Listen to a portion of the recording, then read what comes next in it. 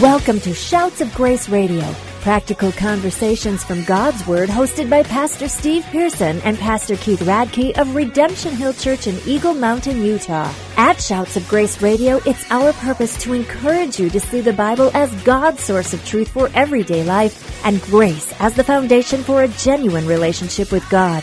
Now, let's join Pastor Steve and Pastor Keith for today's conversation.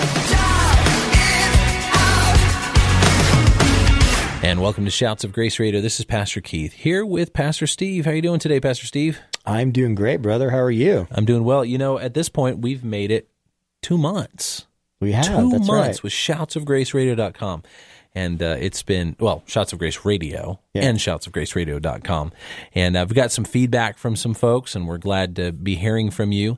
You can visit our website at shoutsofgraceradio.com. You can also find the page on Facebook. Just look for Shouts of Grace, where we've been posting videos of the episode. And you can go to the website at shoutsofgraceradio.com for previous episodes. Today, I'm really excited about today's episode because we're reminded that God is always calling us. He's always inviting us. And not because God is desperate, but because God is caring. He's also pleading with us. And today, we're going to be looking at the plea to be forgiven. That we are in a condition as human beings of sin and sinfulness. And because of our sin, we're separated from God. But God has offered us a way to deal with the sin and a way to be forgiven. And so He is inviting us. He is pleading with us. He is calling us, come to me and have your sins forgiven. And I'm really excited to hear about that. But take us to God's Word, Pastor Steve. Yeah. So one of the texts that I really camp out on when it comes to this is in Isaiah chapter 1, verse 18. Starting in verse 18, it says, "Come now," this is God speaking through the prophet Isaiah, "Come now, let us reason together, says the Lord. Though your sins are like scarlet, they shall be as white as snow. Though they are red like crimson, they shall become like wool. If you are willing and obedient, you shall eat the good of the land. But if you refuse and rebel, you shall be eaten by the sword, for the mouth of the Lord has spoken it." You know, the first thing, Keith, that just amazes me as a Christian, I've walked with the Lord for 25 years, and the thing that just amazes me is that God would even plead with me. You know, it's like God doesn't owe me anything. He doesn't owe the sinner anything. I owe him everything, right? And so the fact that a God would bend divinity to humanity in order to reach the ones that don't deserve to be reached is mind-blowing to me, right? I mean, what kind of God would do that, right? And so the fact that He starts off by saying, let's reason together, right? And then He just points out emphatically the condition of the one He wants to reason with. Your sins are like scarlet. You know, you are in this place of deadness, and there's nothing you can do, and I want to clean that or to make it white like wool. You know, we sing that song as white as snow, or we used to sing that song a long time ago as white as snow. I don't think I've heard anybody sing that in 20 years, but just for me to wrap my mind around this, that God would plead with humanity just demonstrates the heart and the love of a father towards His creation. Because God's standard for us is righteousness, because He is righteous. He calls us to holiness. That's even Moses would invite the people to be holy as God is holy. I mean, how is that even possible? But that's the standard. The possibility, the ability to attain it is not the issue. The reality and the necessity for it is the issue. God is holy, and He must be approached in holiness. And in this whole chapter, Isaiah 1, He is dealing with the wickedness of Judah that has become a sinful nation. And He sums it up in here in verse 18, your sins are like scarlet. Like this is a irremovable stain. That's you have been dyed deep, deep red by your sin. This wool cannot be, there's not enough bleach, to undo this. Something needs to be transformed. And He's inviting us to come to that place of forgiveness. But 19, He says this, if you are willing and obedient, you shall eat the good of the land. What does that mean, if you're willing and obedient? Is it possible that a person can recognize their sinful condition, but they're unwilling to be forgiven? Is that possible? Yeah, I'll tell you what, before we answer that, you actually brought something up, when you talked about, the idea of it being red like crimson, you being stained like crimson. There's something here that is, to me, is fascinating. In Psalm 22, I think it's right around verse 5 or 6. I think it's in verse 6. It's a messianic psalm, and it says of the idea is that the Messiah would be speaking these, and he says, "I am a worm and no man," right? And here's something interesting, or I'm not a man and I'm a worm. It's reversed, I think, depending on what version you have. Right. But here's what's interesting. The worm there that he's talking about is a specific worm. It's called a Coccus ilicis. Here's what's interesting about this worm, Keith, and it plays into I believe in Isaiah 1:18. This particular worm would actually crawl up onto the base of a tree, and it would embed itself into the tree permanently. And really, what it was doing, it was preparing itself for two things when it would do that. Number one, it was preparing itself to die, and it was preparing itself to give birth. And what would happen is it would have its eggs, and as that worm would give birth, it would actually give birth in the process of death, and it would die. And here's what's interesting: once that worm died, on its young, it oozed out this red dye. They would actually harness this dye, and they would use it to dye garments and stuff, and it would permanently stain the young. But here's the fascinating thing about that. 3 days, and this is no joke, 3 days later, as that worm would lost its life and that dye would kind of turn, it would turn white, and it would turn into a waxy substance that would then flake off the tree. And I love the picture of that. It is mind-blowing that God has placed the gospel in creation. And when you read Isaiah chapter 1, verse 18, when he's saying, "Your sins are like scarlet, they shall be as white as snow. They are red like crimson, they shall become white, like wool." You see that in what happened with Jesus, right? Wow. Jesus embedded himself into the tree permanently. There ain't anybody. Yes, he resurrected, but that is something that he said, if I be lifted up, I will draw all men to myself. There is a permanent impression upon the minds of men when they see the creator of the universe crucified on a cross, right? But the wonderful thing about that is when he climbed up onto the cross, he did the same thing, two things. He, in giving birth to the Christian, or to the person who would be saved, he was himself dying, and his blood would stain those of his offspring. And 3 days later, right, he would, of course, rise, and now we are his righteousness, or we're depicted as being clothed in white wool. Just mind-blowing how God depicts this within the pages of Scripture, all to say this: my plea is for the sinner to be forgiven. That's incredible. Where science and theology meet. I have to start calling you Pastor Steve, the Bible science guy.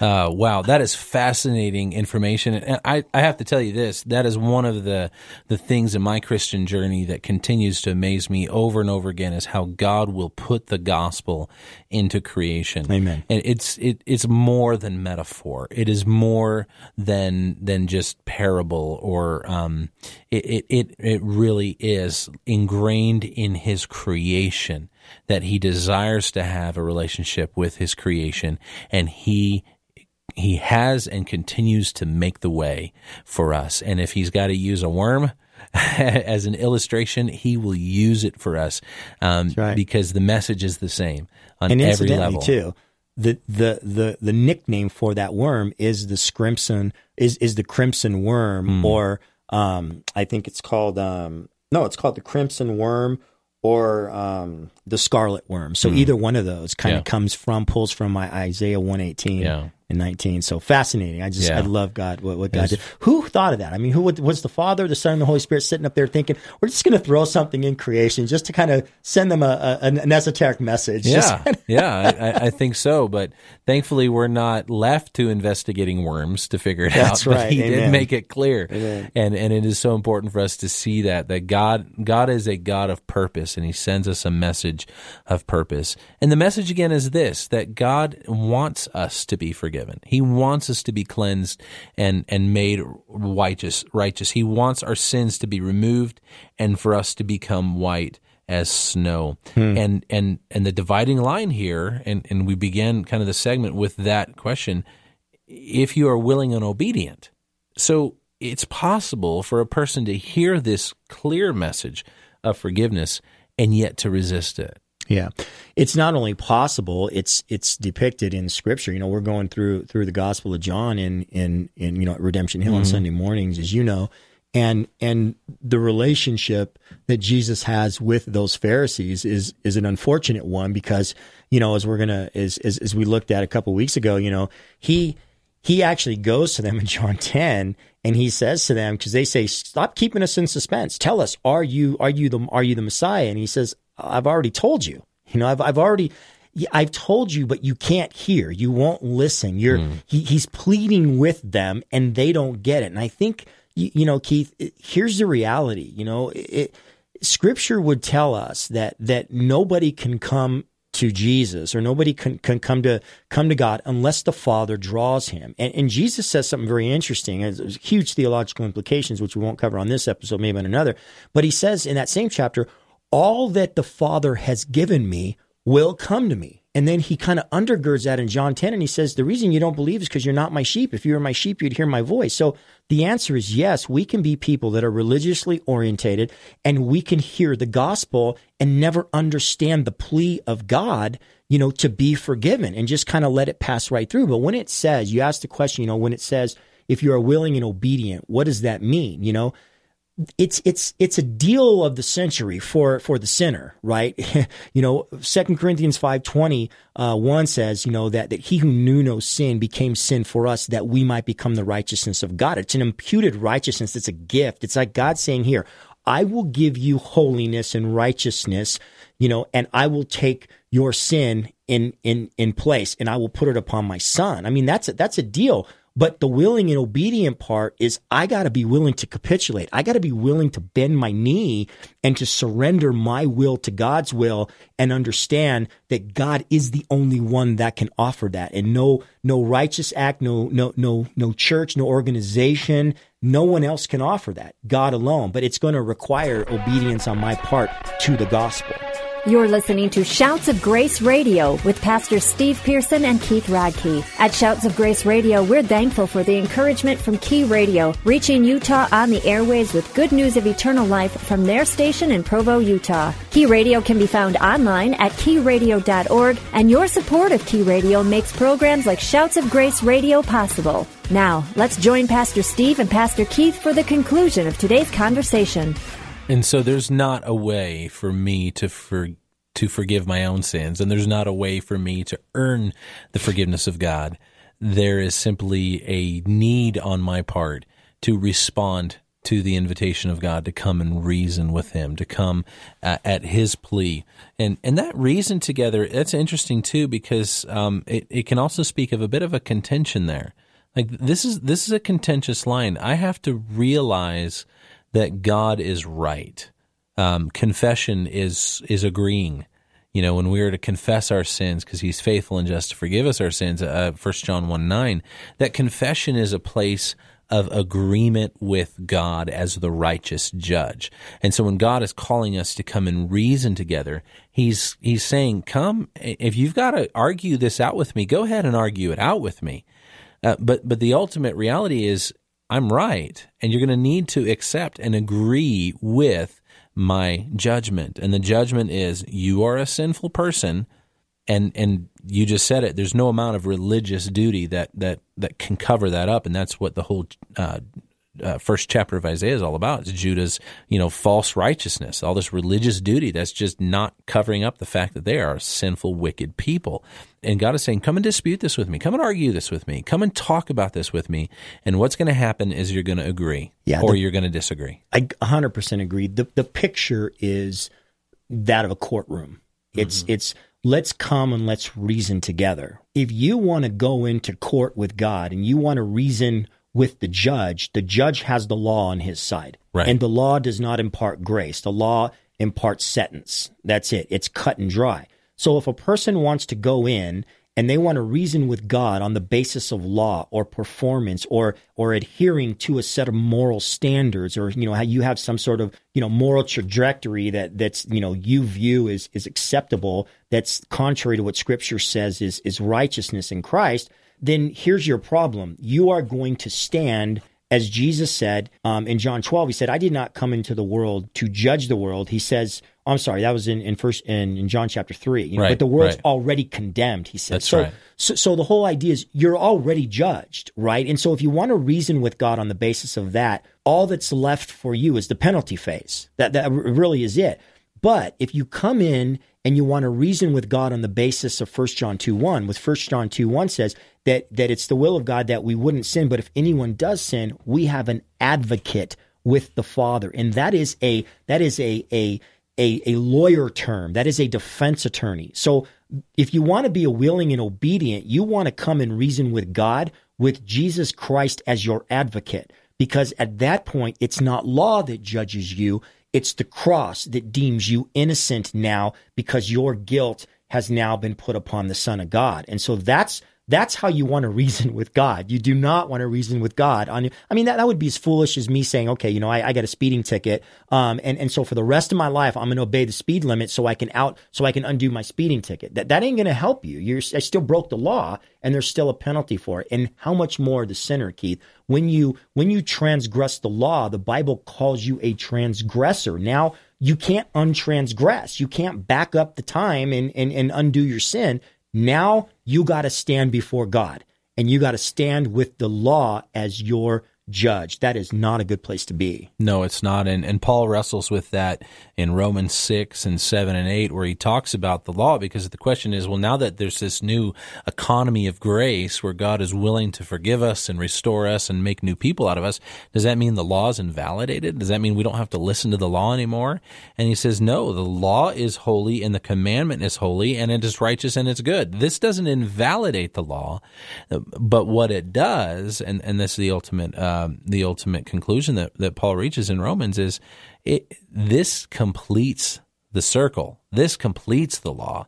This means that the requirement of God's law for us to be righteous and holy has been met, and now it is our choice in this matter to either believe it and to respond to it, or to not believe it and to end up, as Isaiah says here in chapter 1, verse 20, in a very bad place. You had mentioned it. Matthew 5:17, Jesus said, "Do not think that I've come to abolish the law, but I have come not to abolish it, but to fulfill it." That's the idea. It's not that the law was done away with. The law was enacted. Its judgment was enacted in the sense that God took sin and placed it on the Son. So the law has been fulfilled. Right. And all of, the Bible gives a fancy word called propitiation, right? It's a fancy word that just says it's God's satisfaction for the judgment demanded by law for the sin of humanity. And so he puts it on the Son, and God says, now I'm satisfied with that, And so I do like, though, what he does say here, when he says, though your sins be like scarlet, they will be as white as snow. Though they're red like crimson, they shall be like wool. If you're willing and obedient, you will eat the good of the land. And that's the part that I like. I like the idea that when I come as God calls me to come and I accept Christ, there is a fruit in that land that just cannot be experienced outside of reasoning with God and having your sins forgiven. It's and you know this as well. It's amazing. So the grass is truly greener in God's pasture. Amen, brother. Yeah, that is so true, and that is also the illustration that David gives us in Psalm 23 about the Lord being our shepherd. Jesus talks about in John chapter 10. Again, when he's talking to Peter, he's talking about the care of God's sheep, because God really does care about people, and he cares about those who come to him in this place of humility and brokenness and dependence, saying, I need my sins forgiven. I agree. It's time for me to get my act together. And God says, you don't have to get your act together. I got the act together. I have it together. I'm going to forgive you. Now walk in these green pastures of abundance, these green pastures of blessing. And, I don't want to dwell on verse 20, but it says, if you refuse and rebel, you will be eaten by the sword. The ultimate end for anyone apart from the forgiveness of God is paying for their own sins for eternity. Why do that when God has made the way by paying for our sins through Jesus Christ? It's been satisfied, just like you said, that his righteousness is now ours. His blamelessness, that is, that there's nothing that can stick to Jesus at all because he's the perfect Son of God. That same guilt-free way of living and existing can belong to us simply because we've trusted and received that forgiveness of our sins. Why go the other way? And it does boggle my mind more because I'm on this side. I'm now on the side where I've received God's grace by faith, and I'm thankful for it, and I'm humbled by it. And there's a mystery to me why so many people would refuse what is so liberating and so easily and readily available if we would just come to him by faith. I 100% agree with you, Keith, and I would say this too. God's always extending invitations. You see it in the book of Revelation, the very last chapter. The Spirit and the bride say, come, and let the one who hears say, come. Let the one who is thirsty come, and let the one who wishes to take the free gift of the water of life. God is extending his hand to reason with man. But the reasoning of God is found only in the Son. It is found in the Son because of the cross, specifically the cross. Specifically, the payment for sin was laid out only on the cross and nowhere else. And the agony that Jesus experienced prior to that was nothing compared to what the cross was, because it's the cross where sin was atoned for. And that's where the blood was spilled out. And so for me, that's where God brings the person to reason. He brings him straight to the cross and says, here's your way out. Drink. Be a part of what I have of this forgiveness, but this is your only way out. And if you choose not this, then to your point, Keith, God will, on a day when we cross from this life to the next and we breathe our last here and our first breath in eternity, he will hand us books, and all of our works will be written in these books, and we will be judged according to what's in this book or in those books. And anyone's name who is not found written in the book of life, the Bible says very clearly, will have an eternal judgment passed on them.